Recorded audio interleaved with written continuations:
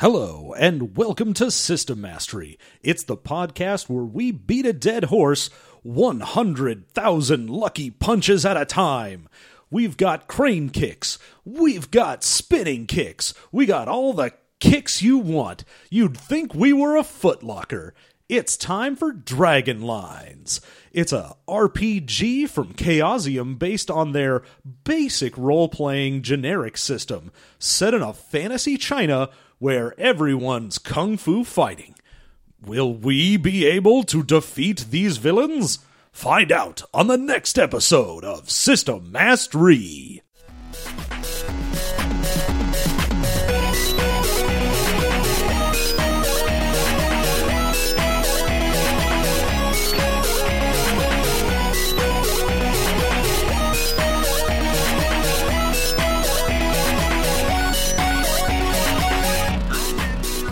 Welcome to what is definitely a very special System Mastery. We have a couple things to make this very special.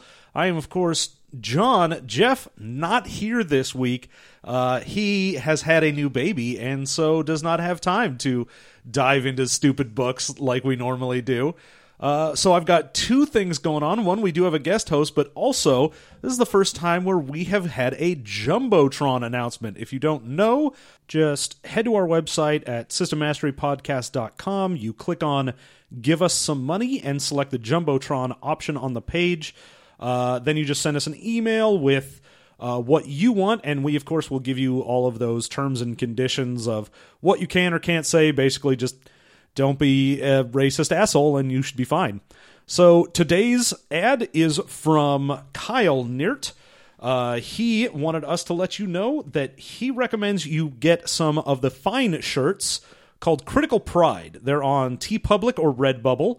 Awesome shirts designed by Sibo Killy or Kaibo Killy. Not sure how you say it.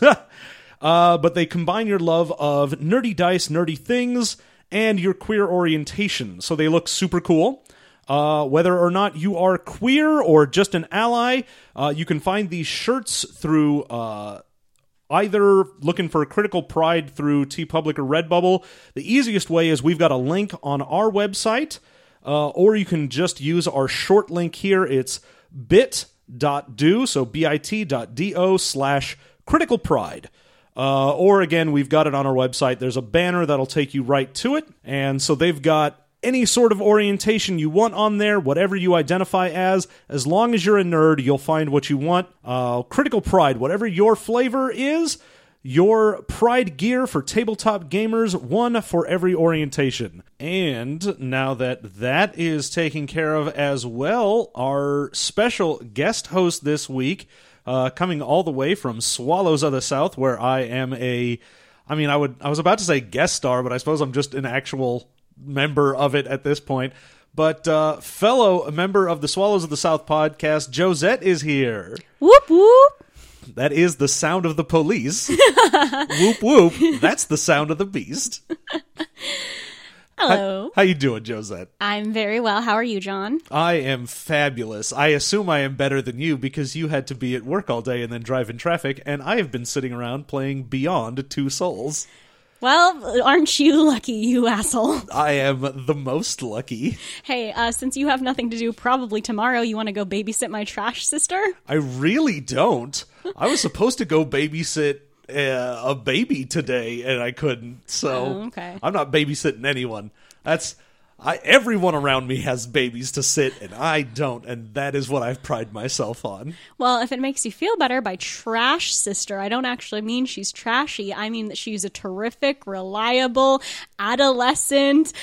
Yeah, I can't. Super horrible hero. There we go. Hero is a much better word than the word I came up with. My sister's a superhero. Go babysit her. She has a dog. Uh-huh. Also by trashy, or trash, you do mean trashy. Kinda. I mean, like, my sister dresses appropriately and wears appropriate makeup, but she's not a good person most of the time these days. But who is? Who among us could be said to be a good boy? Okay. Is it the dog Azriel? It is. It is. And also Quinn. Quinn's a good boy. Quinn is a good boy. I give him lots of paps, and I give Feed him stretches. twice a day and brush him. I mean, I feed him more than twice a day, and I'm lucky enough that he brushes himself. So this week we have Dragon Lines, which is a supplement to Chaosium's basic role-playing system. So we'll just give you a general overview of the BRP, the basic role-playing system, before we dive into this. I figured we'd do the supplement, the actual setting and all the rules for that, instead of just the base game, because no one gives a shit about that. We haven't reviewed GURPS, but we've reviewed GURPS things because no one cares about a generic system. But that's not fair, because even basic bitches try. That's not true.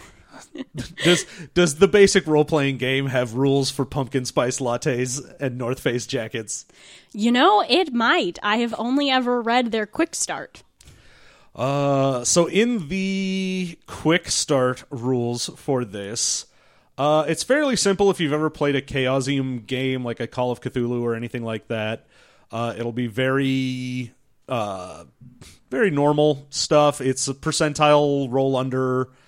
Everything is sort of has the ability to be based off of a stat if you don't have a skill. Yeah, and if you don't have a skill, that's really rare, because even in their basic one, there are a lot of skills. Well, not having a skill is fairly simple, because you have you get 300 points, but there's a million skills, and every point is just a percentage.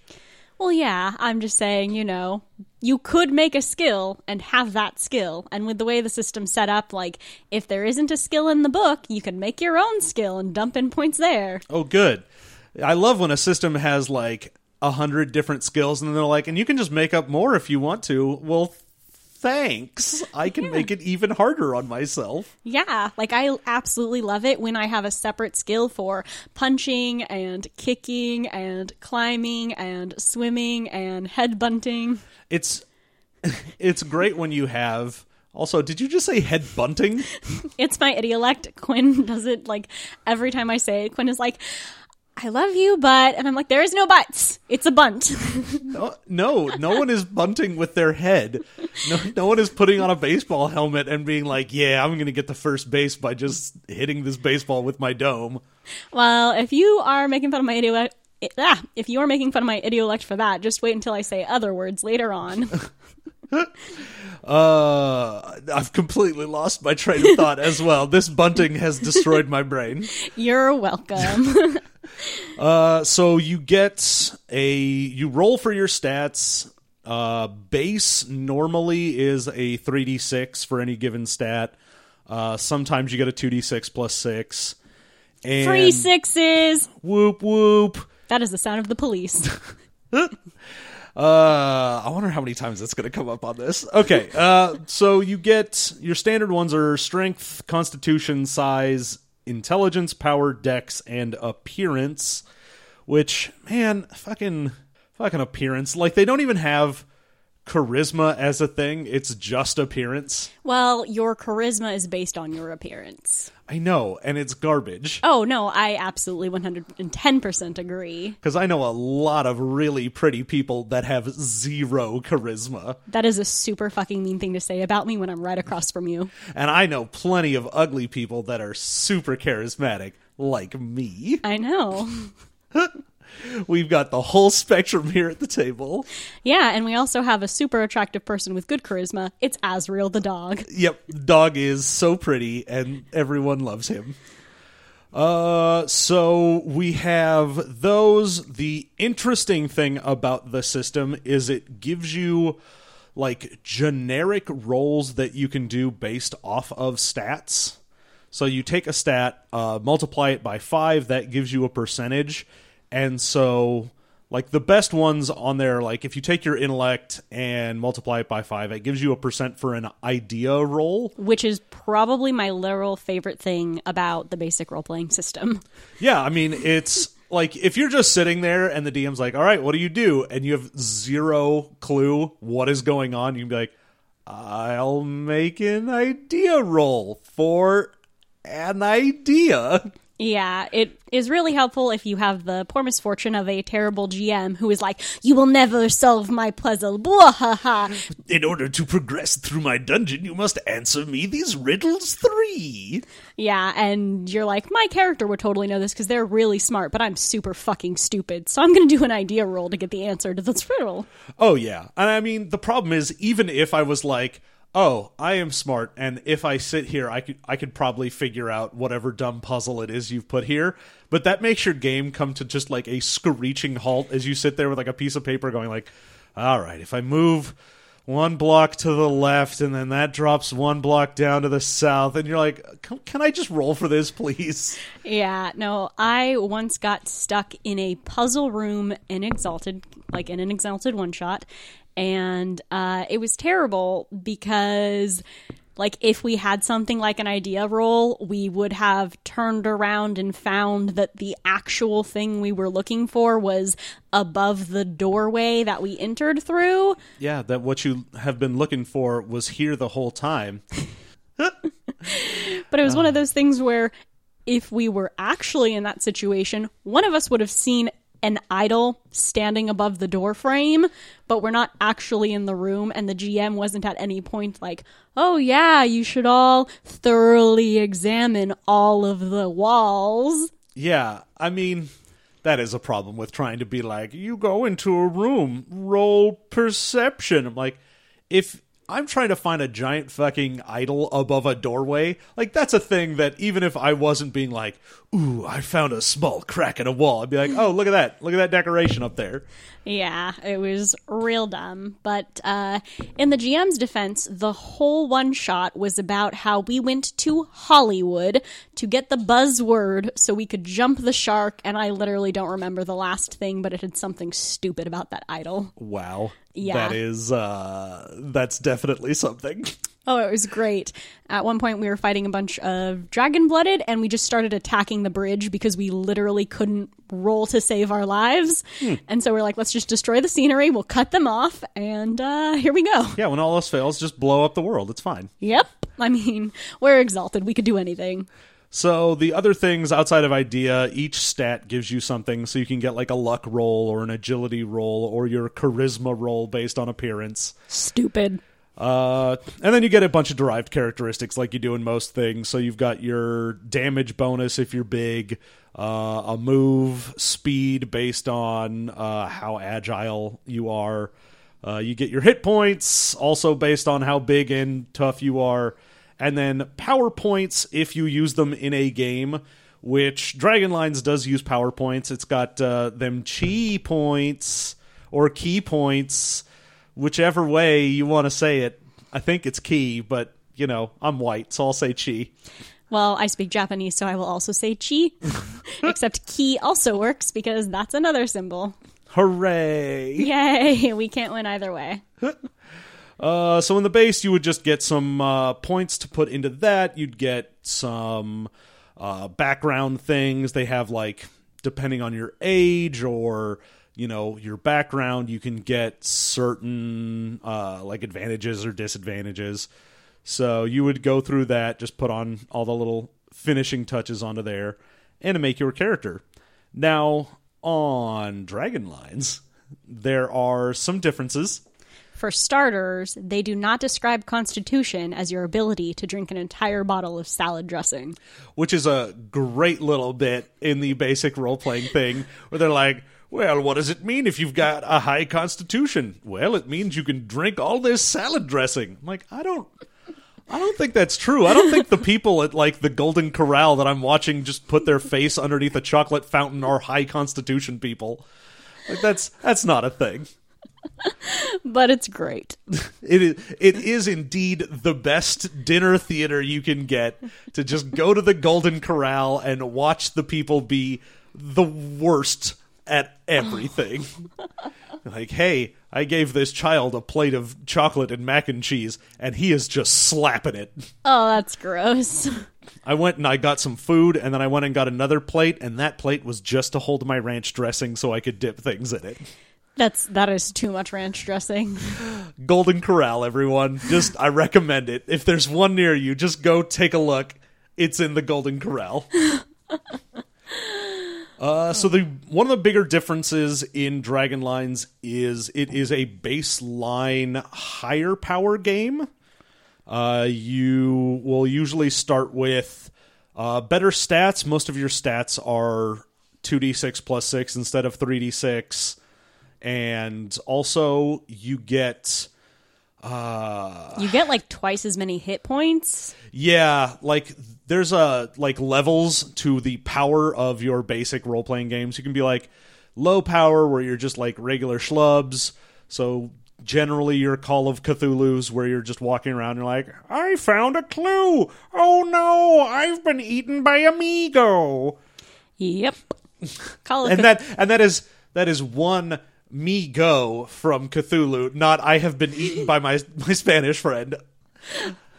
The other thing you can do, which this is a slightly higher power game. You get a little bit more in your hit points. You get more like skill points, power points, things like that. And it unlocks at this level having powers. So things in Dragonlines are generally, kung fu based powers. Yeah, and then you obviously get the magic kung fu powers too, like air. Well, yeah, the book is weird because it has like boxing and air dragon style. Yeah, you're like, oh well, I could either be someone who does capoeira, which this takes place in like fantasy China. I'm not sure why I'm a master of capoeira, but I could do that, or I could have like a million Iron Dragon style where I can like throw a mountain at someone. You're like, I wonder which one of these should I have? Well, it's also in the book there is a note that says you might have a player that doesn't want a magic kung fu power because they want to be realistic. It's okay to let them do this, but maybe give them a little extra boost of power when they do.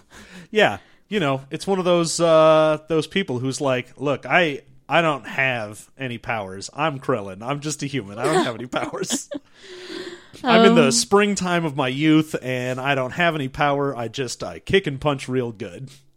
The springtime of your youth is terrible. Yep. The Guy Sensei has taught me how to punch people without any superpowers, so that's what I'm going to do. Excuse me, but taijutsu is a superpower. No, it's just kicking and punching. But you get those special effects of tornadoes and whirlwinds and... But I can open the gates. Yeah, that's your superpower. My superpower is I open up these gates, son. I'm about to open up some gates on your ass. Hey, there's a joke in Swalls of the South in which Seven Symphonious Chords has never been able to open a gate, and that is the ultimate way to stop him. Lol. So in addition to being slightly more powerful... you also, one of the neat things in this is it's got like random rolls for what happened when you were a kid and like what happened while you were growing up and when you were an adult and whatnot. So it just gives you, if you don't have a character, it has random rolls where you can be like, and then you were found by a roving band of ninjas. And you're like, what the fuck is this character?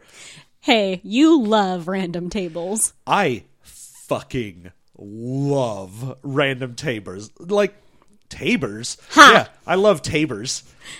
I love capers. I love tabers. I love tapirs. I love their little snouts. They're great. But random tables are also great because so much of the time, I'll occasionally have a character where I go like, oh yeah, I know 100% what I want this dude to be. But sometimes I'm like, I want to just roll randomly and then attempt to justify what the dice have given me. Like with Gamma Crawl X. Oh, yeah. That's the best part of Gamma is you're just like, all right, how the fuck does this even remotely make sense? And then you just get to play make-believe, and it's so much fun. What else do we got in here? You can, outside of being a human, be some weird stuff. So you could be like a ghost or a kitsune or spirit-blooded, or like an ogre, or a giant, or anything like that. And they'll give you, rather than straight-up changes to your stats, they usually dictate, like, what your starting powers will be. So, like, oh, if you're an ogre, you get just the power of increased size. So less that you're, like, rolling more dice for your size and more that just you have that power and stuff. They also have visual descriptive things. Like, I'm pretty sure for Kitsune, they were like, your character might have the distinctive feature of red hair. Ooh, baby! You might have red hair and little foxy ears, and you might walk around being foxy. Yeah. The other thing with making a character in this that is a little different is, one, you have to pick a martial art. Like, regardless of what you are, you have to pick one, even if you don't go very far into it. And the other is it does away with certain things from the base game. Age doesn't matter in this at all because, you know, you should be able to be like, oh, I'm that 80-year-old super sensei that's a super badass, as well as I'm an 8-year-old kid that, like, kung fu kicks you in the face. Yep. You know, both of those tropes exist. Yep. And then I think the only other thing really in getting this is it does add some new, like, abilities that weren't in the base game for, like, skills. But most of it is just crap that doesn't matter. Like, normally you have just melee. Like, if I'm going to punch someone, I just use, like, a brawl skill. And in this, because it's kung fu, you have to have the different skills for punch and kick and grab and throw and so on. Because all of them will key off of your different abilities. Which is the fucking worst. Yeah, in a game that already has just too many skills, when they're like, yeah, and now add 5 different more to your attack skills. Why? Well, some people love stupid shit. And let me tell you, it's everyone. Let's see. In addition to that, I think that's basically it. The setting for this is, like I mentioned, like fantasy China. Yeah, it's basically fantasy China that took over probably Korea and definitely Japan. Yeah, it's kind of like when you play, you know, your standard Lord of the Rings-esque fantasy game, and it's basically just like fantasy Europe. But this is fantasy China, but fantasy China has Korea and has Japan. So you can just be like fantasy Asia, but China's in control. Yeah, that's kind of a weird thing for me in the fantasy Asia genre, is that either China or Japan took over basically everybody else, is the trope, but sometimes only like 1 or 2 places get named. Yeah, I feel like that's basically whatever the author was into more. Like if they're like, oh, I'm super into like the ancient Chinese dynasties, and so my fantasy Asia is just China, and then also they took over other places. Or if you're like, I'm real big into Japan, and I love that shit, then you're like, okay, Japan took over everyone. But the weird thing is, they never take over everyone. They're just like, we have conquered Asia, and we stop. And it's like, why? Europeans sometimes take over the whole world, but we just stop. Asians like me are just like, nah, I'm good with Asia. Why? I want the world, John. Oh, I know. I know you do. I know that the world is not enough for you. But it is a thing where you look at like the Qin dynasty here, and it's like, oh, what's going on? Oh, they've got like super secret martial arts and like wizards that control geomancy, and there's like the dragon lines, the titular dragon lines that run throughout the world that give magic power and whatnot. And, you know, they've got all of this ability, but they haven't even been like, let's maybe go to, I don't know, India even, or like up into Mongolia and maybe Siberia or something. Like they just sort of went, oh no, we're going to take the standard current day borders of China, Japan, and Korea, and then we're good. We're fine. We don't like the White Devils. And they're literally called the White Devils in the book. Yeah. Which, sure, why not? I mean, honestly, whatever. If you're making a fantasy China and you want to make everyone from Europe White Devils, I'm on board. Oh, I'm on board too, but go conquer the White Devils and show them the righteousness of your kung fu. Subjugate these pale, non-kung fu using sons of bitches. Let's see. The various bits in this, they have like a lot of ghosts is a thing that's in the Empire. Yeah, ghosts are more common than undead, it sounds. Like there are a lot of undead monsters, but less undead living in town. But there are ghosts. Yeah, like if you're in the actual Forbidden City, then it's like, oh yeah, there's fucking ghosts everywhere. Who gives a shit? Grandma's having dinner with us. Grandma has dinner with us every night. So? Yeah, but Grandma's like a weird phantom and she only eats my sadness. She's not even dead yet. That's Grandma for you. The rest of it, when they're like, oh yeah, so China's basically great. We took over Japan, and Japan is very sad about it. I mean, I would be too. Yeah, Japan's just like real fucking surly that China took them over, but they can't do anything about it. But it's fine. They have that Hanzo steel. I'm trying to remember if there was anything specifically they said about Japan that was anything beyond like they are sad and also there are samurais. Yeah. And then it says basically that the fictional China people will sometimes give weird looks to the Japanese. Yeah, they're like, hey, buddy, how dare you be Japanese and be in China, even though we conquered you. And then Gaoli is what I believe they're calling Korea in this. Yeah, I think so. It's basically that, but it's like, oh, what's going on there? Meh. They are a simple folk that live their life and they don't really participate in the China nonsense. You're like, okay, and? Yeah. And it's weird because the book also gives several things of like, hey, in this part of the empire, this is the daily life of things, and this is what people do, and this is like their free time and stuff.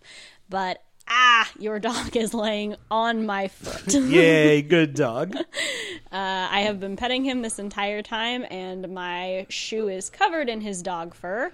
Well, that's how you know it's a good dog. By how much he sheds. Yeah. Oh, good. He is not on my foot anymore. Thank you, Azrael. That is the danger of recording at my place instead of Jeff's place, is there's dog here. Yeah, but it's better than recording at my place, which is basically a volcano. Oh yeah, your place is possessed by weird fire demons, and they hate all living things and want them to die. Yeah. For the listeners who think that we are joking, John and I once recorded with Quinn and Rob Stith at my place, and we took a break, and I put an ice pack on Quinn, and he steamed. Oh yeah, it was real concerning to be like, oh, we've been in this room for like an hour, and I think we're all gonna die now? Like, putting an ice pack on Quinn and having it be like, psh, that was some stuff. Yeah, Quinn is my fiance, and so I got mildly terrified and insisted that we take a break, because if ever someone wants to be scared, watch your friend erupt into a mountain of steam. So yeah, the what were we talking about? We were talking about the daily life things. Oh yes, daily life. I was trying to find the one where the daily life to me talked about gambling, and I was like, yeah.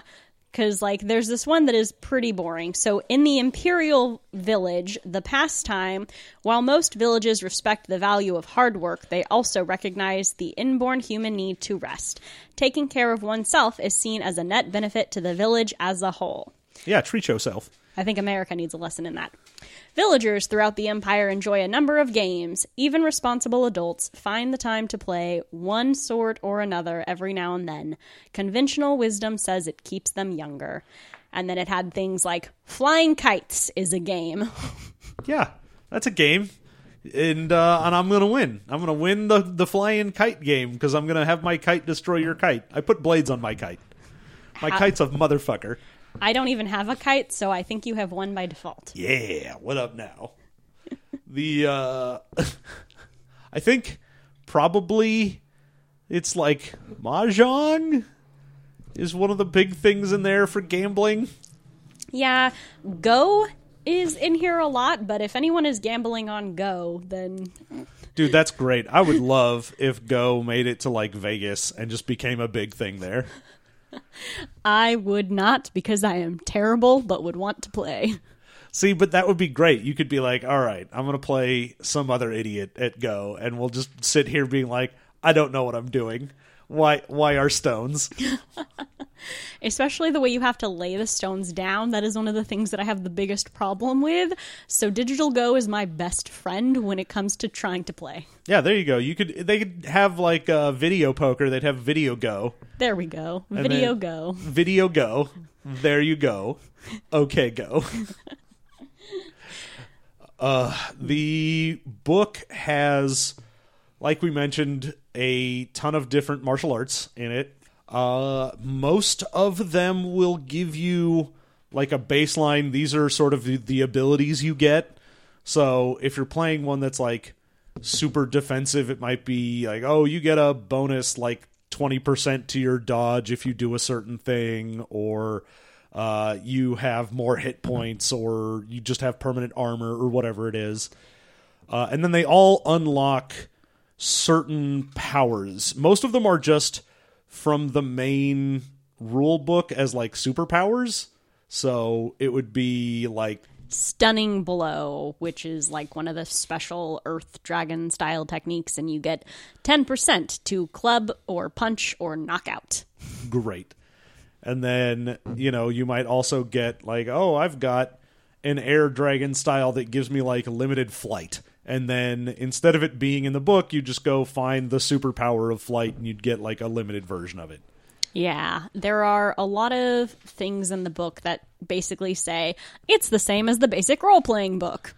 Well, yeah. I mean, it like anything that is based on whatever generic system you're using, they're going to be like, hey, please make sure you buy the regular book because we aren't actually published by Chaosium and we don't want to get sued. Yeah. The base nonsense in this for that, I think there are a few powers that are in this book that aren't in the basic role-playing game. Yeah, no, there are some, like, strangely enough, Never Surprised is one that's in this. Nice. Which is basically like it sounds. Your character is never surprised. Like, they can't be ambushed, snuck up on, or otherwise surprised. So basically your character is John. What, me? Yeah, I have never spooked you, and I've popped out several times. Oh, yeah. I don't get spooked. I went to the Universal Horror Nights thing where they have, like, those horror mazes, and you run around, and people are jumping out of things, and they're all themed around whatever. And the entire time I was there, like, Universal does an amazing job on them. Like, they're super nice looking, and the costuming is great because, it's an actual, movie theater. Yeah. Movie theater. It's a movie production theater. company. Oh, it's not a movie theater? They do have a movie theater there. Okay. I'd be very disappointed if Universal Studios didn't have at least one movie theater. They do. They have one, and it's in the Universal City Walk. It is kind of disappointing that it's not in Hogwarts. No, but there is a Voodoo Donuts now there, which is great. Ooh, that sounds amazing. There is, so yeah, just going through that, it was me and a friend that is even taller than I am, and that doesn't get spooked. So we would like walk through these mazes, and it would either be someone would not try at all. Like, they would come out and just go for people that were in front or behind us, because you really want to get that the scream out of people. Yeah. Or you'd have people that were, like, really determined to get one of us. Like, to the point where they were, like, chasing after us, just trying. And we're like, come on, dude, chill out. Aww. There's, in one of them, one of the guys, like jumps out at me, and I don't react really. I'm like, cool. And he like keeps going and like grabs onto my arm, and he was so sweaty. Ew. I was just like, oh man, now I just feel bad for you because you're in this ridiculously hot like horror maze for hours at a time in this weird getup. I'm sorry, bro. I'm so sorry. Yeah, I'm never surprised, ever. Mm-hmm. Nothing ever surprises me. Sometimes people are like, hey, you're a good person. And I'm like, whoa, that's surprising, but I'm not surprised. Yeah, no. Whenever John and I play anything at the table, and I'm like, I'm going to do this. John is the one person who is like, yeah, no, that makes sense. Yeah, go for it. It's wonderful. I love it. I love everything about it. Yep. Whereas other people are sometimes like, why? Like, how did you even get there? I will yes and whatever happens at my gaming table. I do not care. I mean, I occasionally care more if I'm the GM, just because I'm like, please don't destroy my world. I don't destroy worlds. It's just everyone is like, great, we're all going right? And my character's like, but left, guys. Left is a direction. But have you seen left? It looks so dark and spooky, and like we're totally going to find treasure at the end of it. Yeah, that's what happens. That's the old fable, the treasure at the end of the spooky road. That's what it is. I mean, the Beast's castle was at the end of the spooky road, so... And the real treasure there was the friends they made along the way. It really was. Dragonlines. It's a book. Dragonlines is a book that we read. Dragonlines has more nonsense in it. I'm trying to think of what else is in this garbage book. Environmental effects. Oh, good.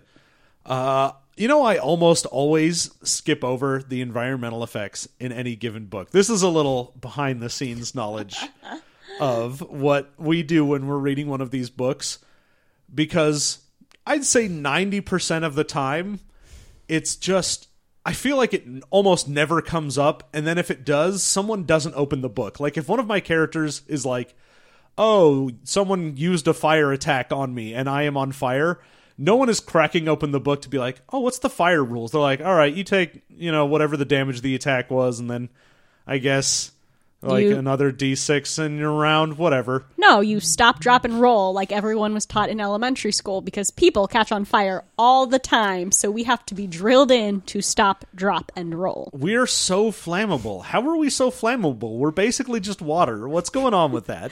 I don't know, but my childhood made me think that I would constantly run into quicksand and see people be set on fire.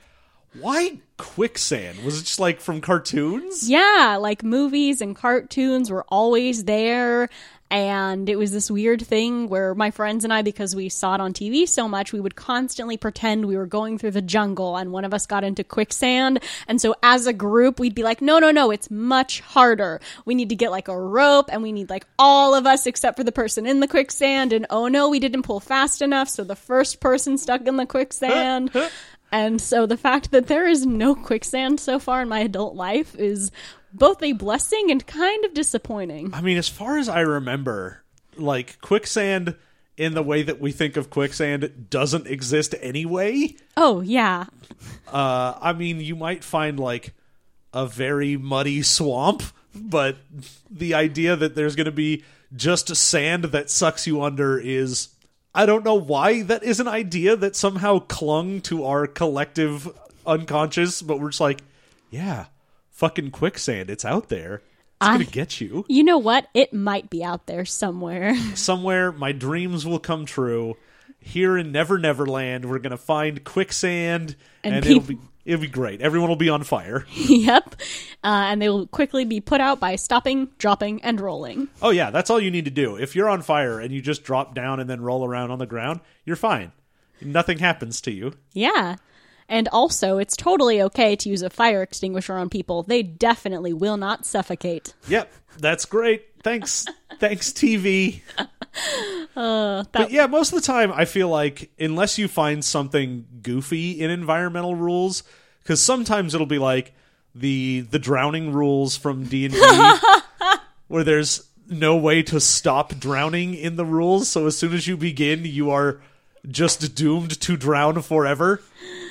Or there was, at least, I think it was the Zrodin Chronicles that we just did a while ago, where the damage for, like, heat went up exponentially to the point where it'd be like, oh, in this round, you're taking, like, 1 damage per round until you can get cooler. And then you'd go up, like, 3 stages and be like, now you are taking 1,000 damage per round. Yeah, no, environmental effects are a thing, and I am lucky enough that both as a GM and as a player, I haven't dealt with them. There's something that just, as a rule, we're like, yeah, no, see, it's not raining to make it harder for you to shoot your arrows. It's raining because that's a cool setting thing to do for this battle. Yeah, I feel like unless your game is about, like, survival in the wilderness and it's a very gritty, like, Naked and Afraid the RPG. Yeah. Like, at that point, maybe, sure, you can have the rules for, like, oh, this is what happens with starvation, and, you know, this is what happens with exposure, and that's a big part of this game. But I feel like every time I see that, it's like, oh, what's this game? We're playing super cool space adventures, and we're all, like, cool space heroes in space, and we shoot lasers, and we fight aliens. Also, here are the rules for what happens if you're dehydrated. I'm like, why? Who gives a shit? Yeah.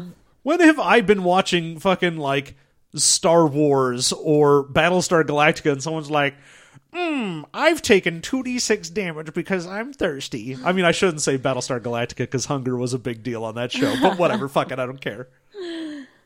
I mean, in Star Wars The Last Jedi, they did make a point of showing us that Luke gets thirsty sometimes. Oh, yeah. Well, at least Luke's got them titties for that green milk, the delicious green milk. Oh, yeah.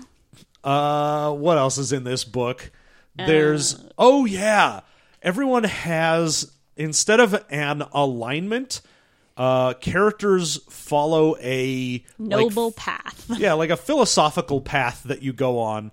And they're all just sort of not religion. You have, like, the celestial bureaucracy is the main one that the people of, like, the Qin dynasty are following. And that's all just like everyone has their place and everyone needs to do their job. And if you work in the government, then it's good because the government is a low-end part of, like, heaven's bureaucracy. And if you follow the celestial bureaucracy, you basically automatically go to heaven. Yeah, they're like, good job. You get to be a low-level functionary in heaven's office building, which, I gotta say, for all of the different afterlife options that exist, the fucking celestial bureaucracy is straight garbage because they're like, oh yeah, if you live your life right the whole time, then when you die, you get to do paperwork. Yeah, congratulations. You work at Heaven's DMV. Yeah, great. Thank you. I'm very glad that I can be up here being a heavenly paper pusher. That's exactly what I wanted. Whereas in the Path of Enlightenment, you automatically become a godlike being and you help other people through the path. Well, the Path of Enlightenment is not Buddhism.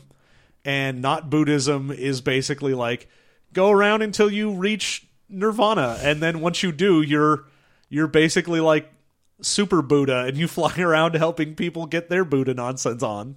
Yeah, and then the way goes to a heavenly Xian and spreads chi around the world. Everybody gets some chi. And then the Yama Kings, when they die, they become a person in hell, overseeing the damned and keeping them from escaping. Yeah, because the Yama Kings is the path that is basically the Yama Kings are lording over death. So you're the person that goes around and usually, like, if someone is an executioner, they're probably a follower of the Yama Kings. They also hate the undead and want the natural order to be the way that things go, and also probably hate ghosts, even though that's like the norm. The norm in the dynasty is they're like, nah, ghosts are great.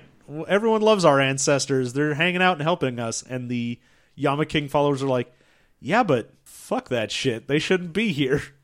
Pretty much. And then the final one is corruption, where when you die, you become a hungry ghost. Which, a weird thing for me about this is hungry ghosts can become hopping vampires, and I'm not used to it happening like that. That's a very weird progression. Yeah, so what happens is if your body is not properly buried, a hungry ghost can come along and take over your body, which will turn you into a hopping vampire. And hopping vampires are the shit. You can also become a hopping vampire by getting bitten by another hopping vampire. But they're pretty cool, personally. Oh, yeah. No, I dig hopping vampires. They are a weird version of the vampire myth that is sort of pervasive in most cultures, and they're adorable. And I have the hopping vampire skin for May in Overwatch. Nice. One of my favorite hopping vampire movies is Mr. Vampire. Oh, Mr. Vampire. Bring me a dream. So what is Mr. Vampire? Because I do not know what this is. I know, and it makes me so sad that I have not heard of Mr. Vampire. I know. John Carpenter's Mr. Vampires. It's not John Carpenter. God, it is an old Chinese movie from the 80s. Sweet. So it's about as old as you. Nice. That means it's great. That's a great year for stuff to come out. It is a great year for stuff to come out.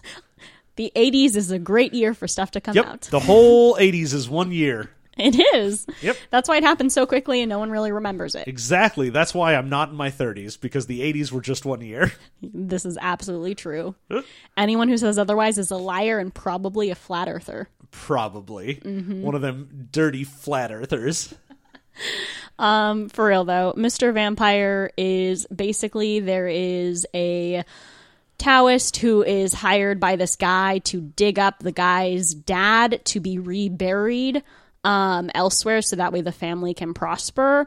And what happens is when they dig up the guy's dad, his body is really well preserved, and so the Taoist thinks that he is a vampire. And the suspicion is it's been a long time since I've seen this. I was in middle school, but I'm pretty sure they think that the reason why he became a vampire is because he was really angry when he died, and so he held in his last breath.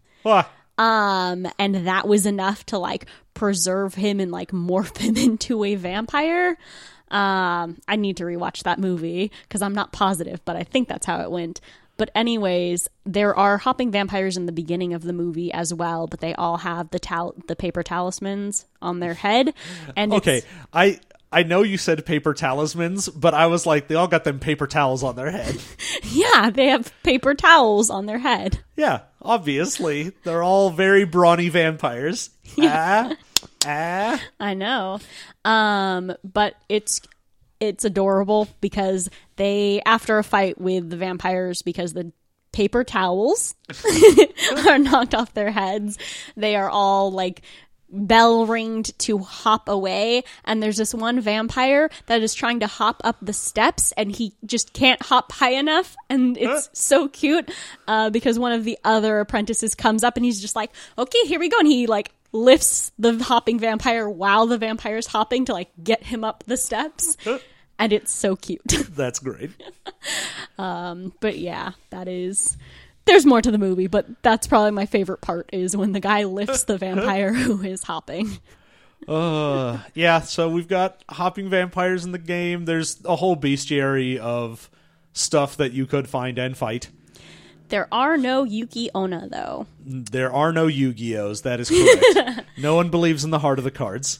It's a very disappointing world if there is no heart of the cards. There's a small section in the back as well that is all about the I Ching, which yes. I was like, why is this in your weird fantasy kung fu game?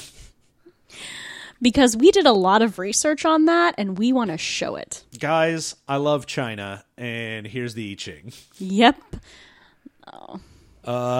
Yeah, I think that basically does. Or is there anything else in Dragonlines that you wanted to discuss?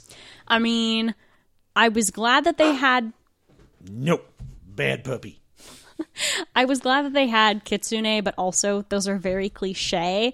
And they did not have any kumio, which are the Korean kitsune, basically. But they're so much cooler because what happens is they live as a fox for 1,000 years, and it is because they have stored up Azrael. Down.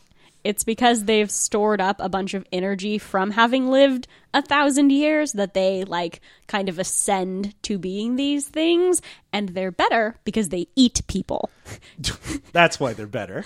Kitsune just mostly play pranks on people in my experience. Correct me if I'm wrong. And they also fuck. Yes, so much fucking. Kitsune are down to bone, and that's why everyone loves Kitsune. I mean, Kumio are also DTF. All them fox spirits are like, yeah, obviously, let's go. Yeah. I can look like a human. I'm fuckable. Let's do this. So there you go. There's Dragonlines. Anything we didn't cover, we will, of course, cover in our bonus content. That'll be coming up. We made characters, so we will be doing that. But let me at least finish up the standard stuff we do at the end of one of these episodes. Josette, what was your favorite thing in Dragonlines? My favorite thing in Dragonlines. I'm not gonna lie, it was probably the hopping vampires. Just because they exist. Yep. They're a weird, cute thing. They're a weird, cute thing. They're terrifying, theoretically. Like, I would not ever want to actually run into a hopping vampire. But they're a cool, nifty thing, and then the book has them be like, we are the dumb minions that will probably fuck shit up, which makes sense because, in my experience, most movies and stuff with hopping vampires are comedic horrors. Yeah, because, I mean, just the idea of a thing that can only chase you by hopping after you is kind of silly. So, you know, I get why it's normally in comedy horror. Yeah, there is also a cool thing with some of the hopping vampires, at least, where if you hold your breath or else plug its nose, it doesn't know where you are. Oh, okay. Yeah. I'm going to go ahead and say my favorite thing in this. Actually, something I forgot to mention until now. I love that they have mook rules in this. Yes. I like any game that lets you have, like, 4th Ed D&D had minions, Exalted has, like, extras. Anything where we can put just low-power fodder for the PCs to dunk on in order to make a scene seem like they are way cooler. I appreciate that. It lets you have large fight scenes without them bogging down, because you can just be like, all right, all the mooks are one group, and you can just sort of pick them off at your leisure. Yes, that is always a good thing. It is one of the things that I like about the Exalted battle groups. Yeah, anytime a game lets you have, like, multiple people as just a group, so that you don't have to be like, all right, let me roll for 20 different little, like, gang members that are going to try and fight you. That's always nice. Yeah, that, and it makes combat go faster in my experience, and you're not having, like, a 3-hour combat to take down a bunch of local neighborhood thugs. What would you say is your least favorite thing in Dragonlines? What was the worst part of the book? Well, the worst part of the book was something I didn't bring up, and it is the fact that the book has a fuck ton of background shit with the text printed on top. It is in grayscale, people. Do not set a parchment background on your grayscale printed book. I will hate you. Oh my god, yeah. Every page in this has... The background is basically like crinkly parchment is what they were going for, but all it does is add a bunch of noise to the background when you're trying to read. So it's just like, oh, we put it on dark gray paper and black ink and then little crinkly black lines all over the place. So, you know, you can still read it, but good lord, it's difficult. It's a pain in the ass. Yeah, and they went through the trouble of adding this dragon behind the numbers of the pages, and because it's on that stupid parchment print, it doesn't stand out and pop as much as it would if they would have just not fucking done that bullshit. Oh yeah, it basically looks like a big black blob behind the numbers. But John, what is your least favorite thing about Dragon Lines? Probably my least favorite thing in Dragon Lines is... I mean, I would also go with the editing in this is real bad. I mean, I appreciate that they at least did their homework on China instead of just making it be some bullshit, but I think the paths that you follow that we were talking about, like the not Buddhism and not Confucianism and all of the various religions that exist, there's a giant chart of what every action gives you. Because you're not just like, oh, I've got, level 5 not Buddhism and eventually I'll reach level 6. You're like, oh no, you've got points in all of them. So like, oh, I punched a guy in anger. All right, well, that's 3 points for the Yama Kings and 3 points for corruption and minus 1 point for the enlightenment path. And you're like, I don't want to keep track of literally every action I do for like 7 different paths. Yeah. That is a little bit too much bookkeeping, and I'll pass, thanks. Yeah, no kidding. So, would you play Dragon Lines in the BRP system? Gosh, John, that is such a very difficult question. I know, you'll have to think about that for a while, I'm sure. I will. Holy smokes. I was actually talking to my friend about this, and her argument was, but I'm sure the people who wrote it worked very, very hard. And I was like, just because you work hard on something does not mean it is good. And I know, just see this podcast for evidence of that. I think you mean to say that your podcast is amazing and comes naturally. Yeah, just like me. Yes. Everywhere we go, it is so hard to be like, no, John, you have to put on clothes. We're going to a baby shower. But I want to come naturally. I know you do, buddy. I know you do. No, I would not play Dragon Lines. It has some interesting setting stuff, and they have some cute little adventures in the back that are adorable little things for if your GM is having a brain fart. But there are so many games out there that do it better and don't have 10 million skills. Yeah, I would be along the same line. If I wanted to do this type of game, there are so many things out there, whether I wanted to do like a high-powered exalted thing, or I wanted to do feng shui, or I wanted to do like the wuxia combat, I could do that. There are so many better systems. I've never been a fan of the Chaosium stuff, I'll be honest. So yeah, I probably wouldn't play Dragon Lines either. I think I'm not a fan because of Call of Cthulhu, where your character is just skewered. Yeah, you're just garbage, and you die. Yep. That is, if to anyone who ever plays a basic role-playing game, don't get too attached to your character. They're very fragile. Yeah, just it's fine. They're going to die. Don't worry about it. Yeah. So thank you so much for listening. As I mentioned earlier, we do have bonus content coming up. We made characters. If you support us on Patreon, then you can unlock that bonus content. We are at patreon.com/systemmastery. Go there, support us at $1 or more. You unlock the bonus content for this show. And if you go up to the $2 or more level, we do have bonus content for one of our other shows, Expounded Universe. You unlock that on a weekly basis. You basically get 6 shows a month extra just for the $2 per show thing. So for $4 a month, you get 6 extra shows. Plus, you help us out. You help us keep the lights on. You help Jeff's baby stay alive. You help me, Jeff's other baby, stay alive. It's fine. Hey, folks, diapers are very expensive. And you need so many. I need so many diapers. I mean, I'm going to put them on Azrael and then parade them around, and everyone's going to be like, ooh, what a baby. Really, I think that it depends how many diapers you need. Wah, wah, wah. So yeah, go ahead and check out us on patreon.com/systemmastery. If you want to see any of our shows, Movie Mastery, Expounded Universe, check out our old Afterthought episodes. all of our stuff can be found on our website, systemmasterypodcast.com. And of course, if you want to talk to us, find us anywhere.